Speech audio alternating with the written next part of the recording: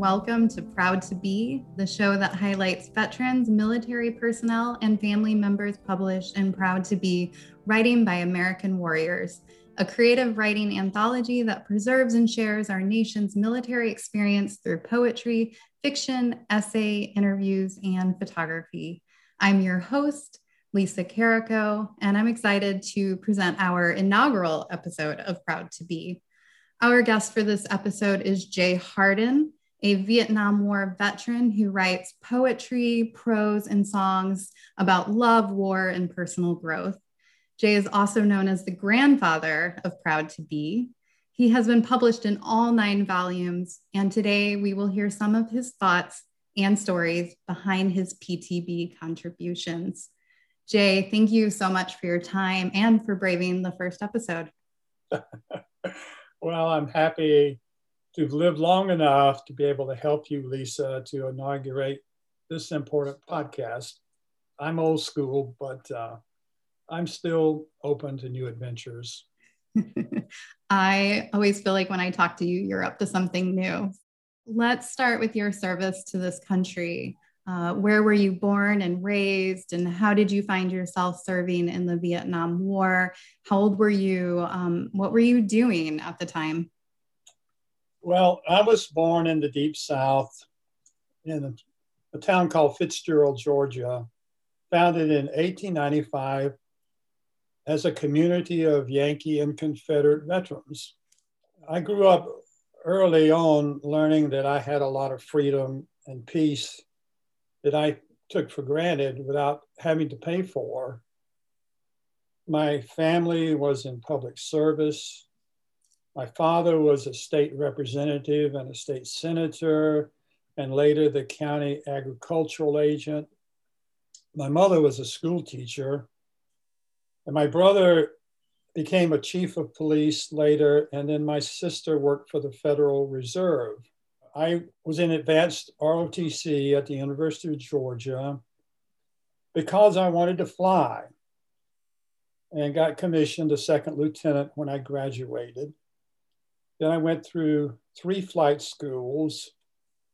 And at the age of 24, I found myself on Guam, navigating a B-52. And Jay, just for the audience out there, Guam served as a major base for U.S. air power during the Vietnam War, correct? It served as one of 3, 2 other bases. One was in Utapao, Thailand, and the other was at Kadena Air Base in Okinawa. Okay, so you were on Guam. I am curious, why did you choose flight school? Since a kid, I've always envied the Hawks and the Eagles, and I wanted to fly. And recently I found a quote from Leonardo da Vinci that expressed it better. He said that once you've tasted flight, you will forever walk the earth with your eyes turned skyward. For there you have been, and there you will always long to return. And I just always wanted to fly. So that motivated me to get the government to pay for me to fly. And they actually paid me $125 a month flight pay and $125 a month combat pay to play with a toy, a B-52. And I would have paid them. You know, the only difference between men and boys is the price of their toys. And I had this wonderful mistress, the B-52, who took care of me and I took care of her. And now she's in a museum in England forever. She's going to outlive me. And I got to see her a few years ago and touch her, and they opened her up and let me sit in my seat again. It was very emotional. That's beautiful. Does this lady have a name? Does this plane have a name? 6669. They didn't let us name our airplanes like they did in World War II. So she was 6669. Now she's there and all polished and gleaming. And She's the centerpiece of the American Air Museum in Duxford, England, and they built the whole museum around her. She was on the cover of Air Force magazine, and my wife Shona, who was British, said, "Is that your airplane?" And I said, "Yes." And she said, "We should go meet your metal mama." So we flew to England, and I wrote a story called My Metal Mama, which got published about her. And I left a copy of my logbook and a copy of the story at the museum. And they opened her up, and I got to sit in my seat again. I was wearing my flight jacket, the same one I wore before. I still had it. So you wouldn't think a piece of metal would have that much emotion, but it was very personal. And Metal Mama was actually published in one of the Proud to Be's. So now I have more of a story behind that piece. So thank you. So Jay, what year did you enter the Vietnam War? How long did you serve? What were your assigned duties? And perhaps if you're comfortable sharing, what is your strongest memory of Vietnam? And maybe what did you learn from your wartime experience? Well, I was there from 68 to 69 for 179 days, flew 63 missions, about 400 hours. I had some horrible memories and some wonderful memories. The horrible memory was that I took place in a strike of 60 B-52s on one target one night. The bomb damage assessment came back a few days later saying that we had killed 10,000 of the enemy. At about the same time, I got a letter from my wife saying that we were going to have our first child. So I couldn't reconcile this new life with all the lives I took. So that's just one example of how trauma from war can occur and stay with you for a lifetime. Never undo what I did over there. And I have to come to terms with it and make peace.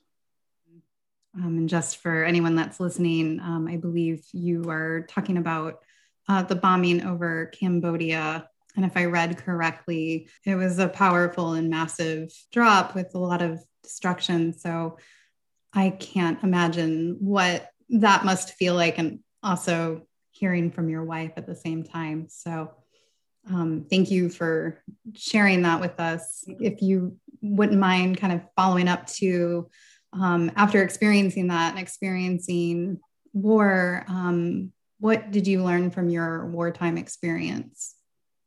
Well, nobody wins in war, in my view. And war just begets war, and it rewards old white men here in this country who have invested in the military industrial complex. So war is quite profitable for people, certain people. It's not profitable for the young who have to go to fight for the old who stay behind. It would be a lot better if the young stayed behind and made the old go fight for them. Maybe we would learn our lesson. Jay, I feel like nothing can prepare a person for such an experience, and especially not the emotions that come from the memories that carry over, especially from your mission in Cambodia. There are several pieces in Proud to Be where you grapple with how war changes a person and how one struggles to find oneself after the fact. Would you be willing to read an excerpt from No Wonder War from PTB 6, from Proud to Be 6? I wrote a poem called No Wonder War. No wonder war destroys, and warriors long to return to the time we never did. No wonder we are now disconnected from others and our own wisdom. no wonder no one feels victory in their own skin. We wander around in civilian clothes looking for something we will never find, for it is only inside us, always waiting, perhaps past a lifetime. If I ever figure out how to fall in love with me again, then I will shed my safeless shields and become a creator of peace in all. Thank you, Jay. That's such a powerful piece. Would you be willing to talk a little bit about what this piece means to you? Well, I was 24, but I was a very immature young man. I thought I was doing the right thing for my country. My father didn't serve in World War II. He was exempted because he was in a critical skill helping farmers to bring in the peanut crop for the Army. And his father was disabled. And my great-grandfather was a Confederate war veteran who wrote poetry and letters home, which I found. And so we have that parallel path. It was something I felt I had to do to pay for all the things I took for granted because my father hadn't and his father hadn't. So I was willing to do that. I really, at first I thought I was fighting for my country, but I realized, like my great-grandfather, that I was really fighting for my family so they wouldn't have to fight. And so far it's proven true. My son is too tall to serve in the military, and my daughter didn't serve. And so far my grandchildren haven't served. So if I can keep them from going to war, I will feel like I accomplished something. You and I have personally talked about this experience on how to best resolve these memories and maybe even refine oneself years after war. Would you be willing to express to our listeners how you've turned to personal growth-based activities, what some of those activities are, and what effect this has had on your healing journey? Well, I was in therapy at the VA, and my therapist said, "Why don't you join our therapy group?" And I said, "Oh no, I'm not going to be in a room of strangers and spill my guts. And besides, I'm an officer and they're all grunts." But he said there were two other officers in the group. And so he said, "Just come one time."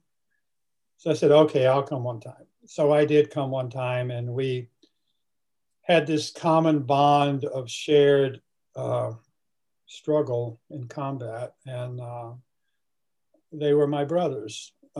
We were connected. So I stayed in the group, and that was my first attempt at healing. Then later, I married a spiritual healer, and she helped me, and then encouraged me to go to India, where I met my guru at his ashram, and I spent 8 months there doing pranayama, which is breathing exercises, and advanced meditation to help heal myself. So I've done those things. And of course, I write, and I sing, and I play, and I paint. I paint portraits. So that's my way out of hell. I don't want to take medication if I can avoid it. That just, dulls me and turns me into a robot. So I want to try to heal myself. And everyone has told me, all the professionals, that there's no cure for PTSD. And I choose to disbelieve them. And I want to be the poster child for the first person to heal themselves of PTSD. So far, I haven't achieved that goal, but it doesn't keep me from trying. Well, I've always admired somebody that also practices yoga and finding ways to heal on a spiritual level. I'm always inspired by everything that you do to help with the PTSD. So for you, I know writing such a big part of that. How does writing help with your PTSD? I have nightmares. One time I woke up in midair beside the bed and fell to the floor. I thrash and moan and mutter. And what I do is I get up and try to write that down. And when I write it down and lock it in black ink on white paper, I can let it go. I write in self-defense. I have since 1990 written over 1,600 poems, and I don't know, maybe several hundred essays, all related to love and war and personal growth. So that's my way out of hell. I know for many other veterans that I have met that write, it's a powerful way to work through these images that you might have in waking life or in a dream state, and it can be very cathartic. I'm just happy that you have shared some of these poems with us and some of your works over the years with Proud to Be. What inspired you to start writing about your military experience, and how has that impacted you? So, in other words, why do you write? I write because I have to. It's my form of therapy that doesn't require a therapist or a medication, and I can do it whenever I want, wherever I want, if I want. And nobody knows, and I don't have to share it unless I want to. And sometimes I throw it away, but sometimes I read it the next day or the next week and I go, wow, who wrote that? That's not bad. And I really don't remember writing it because I'm just writing from flow. I actually wrote and presented a writing course for veterans called Writing from Flow. And I gave it at the St. Louis Public Library, and trying to convince other veterans that, as Shona told me, better out than in. And that's true. You know, it's better out than in. So sometimes I scream in an empty room and I feel better. Or scream in a car when I'm driving down the road and I feel better. So, yeah. Before you really started writing about your military experience, had family members or anyone ever asked you about your Vietnam experience? No, no one ever still has asked me, what was Vietnam like? And I kept waiting and they never did. So I said it anyway. I had to get it out. And I got it out through the written word. So if anybody ever wants to know, maybe a great grandson years from now wants to know, it's there for him to find, or her. Well, the invitation is now out there, folks, to ask Jay about his Vietnam experience. So permission is out there. Well, we appreciate that you found Proud to Be and that you have been publishing. I believe that you've had 26 total contributions so far. So that's pretty amazing. You also just published your first book. Would you like to mention the name of that and kind of a brief overview and where people can find that? I married two of the most amazing women, and one of them was a British child of war. Her father was killed in World War II in Italy.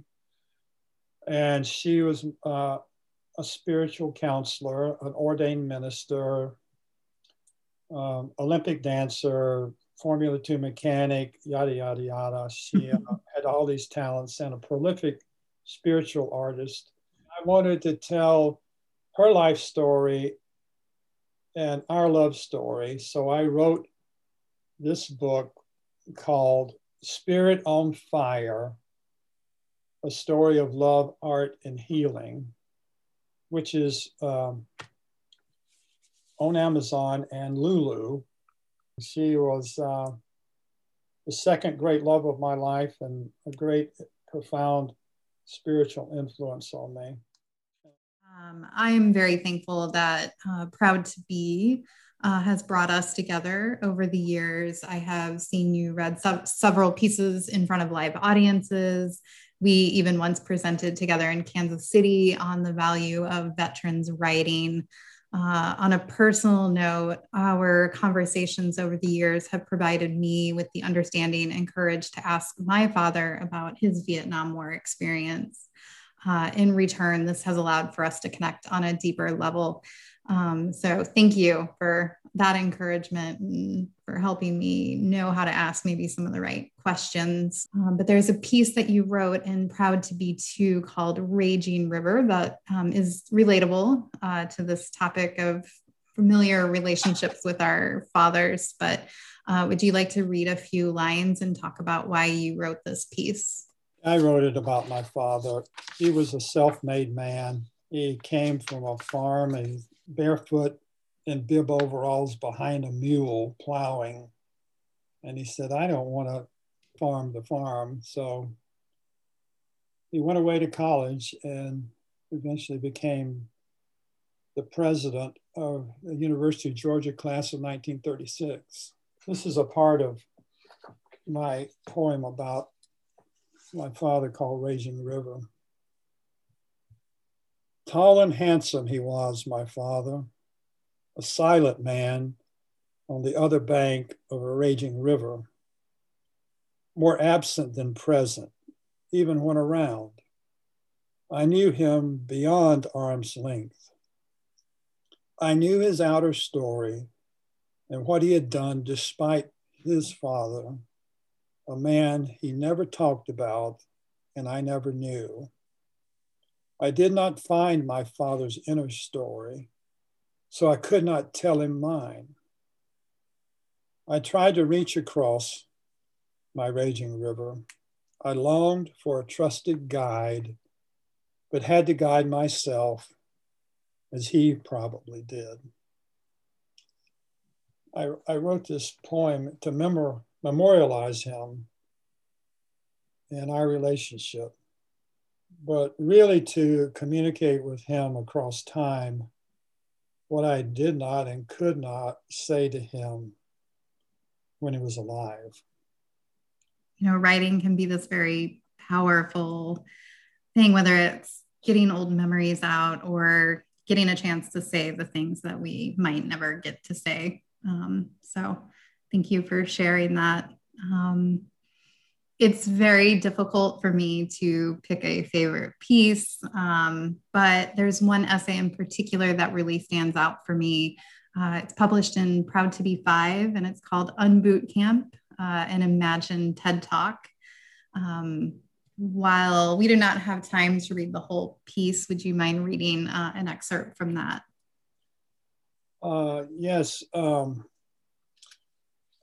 There are 18 other men like me in our weekly combat therapy group. After more than 45 years, none of us have fully come home from Vietnam, all stuck in the past to different degrees. This need not be. Our government has mastered the art and science of turning a teenager into a human killing machine. Our government needs to put a like effort into returning us to our previous state of humanity as closely as possible. What I'm talking about is a military unboot camp while you're still in uniform.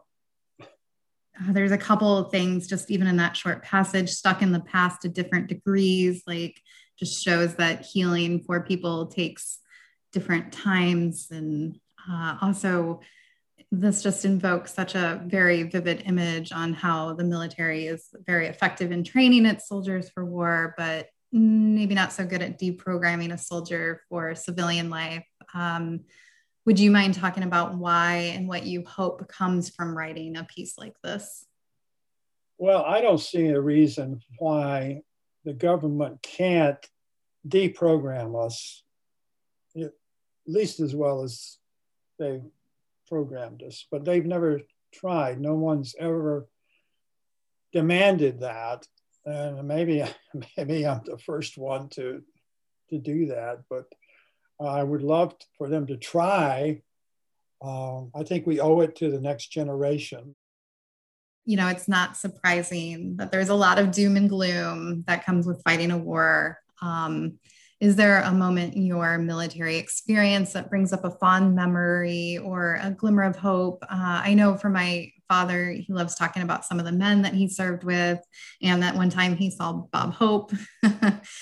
So do you have any similar stories that you would like to share, or something that's just a fond memory that at least when you can look back, you can funny get some hope from that? I was on Guam, just gotten down from a combat mission, and Bob Hope was giving his last show of the season, the Christmas show, and they had reserved a place right in front of the stage for flight crews. And I came down, and I was in my flight suit, and the stage was about 6 feet high, so I couldn't see back far into the stage, but I could see Bob Hope when he came up, and there was Anne Margaret. And on the bank, there was this sea of white, which were white hospital beds and white sheets with all the wounded veterans that they had rolled out onto this gentle hill so they could watch the show. Oh, wow. And I stood up at the end. We started singing Silent Night. And I stood up and I looked Anne Margaret straight in the eye, and she looked me straight in the eye. And I had on my aviator sunglasses, my flight cap and my flight suit, and I was weeping. You can imagine what it's like to sing Silent Night a cappella with thousands of people outside. It was just profound. So it's beautiful. I couldn't, as a combatant, I couldn't cry. So I made sure I had all my aviator sunglasses. And I'll never forget that. I wrote her a letter later and told her about that, but I never got a response. But I wrote it. I needed to write it, so I wrote it. That's great. What do you hope that others, maybe veterans or even civilians, gain from reading your Proud to Be contributions? Well, I hope I give voice to my brother veterans who find it difficult to speak and impossible to write. So I try to write for all of us, you know, and maybe their family, their wife or their children or grandchildren will read that and relate it to their veteran. And so I want to try to be a voice for other people, not just for myself. Proud to Be makes for a great resource, not only to preserve these stories, but also a way to provide understanding for maybe folks that haven't served, but also provide support for those that have or have had military families, so that they can read these stories and know that they're not alone, or that there's similar components to some of these pieces or themes. So we do hope that this book provides some connectivity for military personnel to be able to relate to shared experiences. So we appreciate that you have helped with these goals for Proud to Be. So Jay, thank you for your time, your wisdom, and for sharing your creativities and stories. You're so kind. It was my honor. If you would like to read Jay Harden's pieces in their entireties, you can purchase volumes 1 through 9 of Proud to Be at mohumanities.org/veterans. This podcast is brought to you by the Missouri Humanities. I'm Lisa Carrico, and we hope you will tune in for future episodes of Proud to Be as we interview PTB contributors to discover the stories behind their PTB contributions. Thank you so much.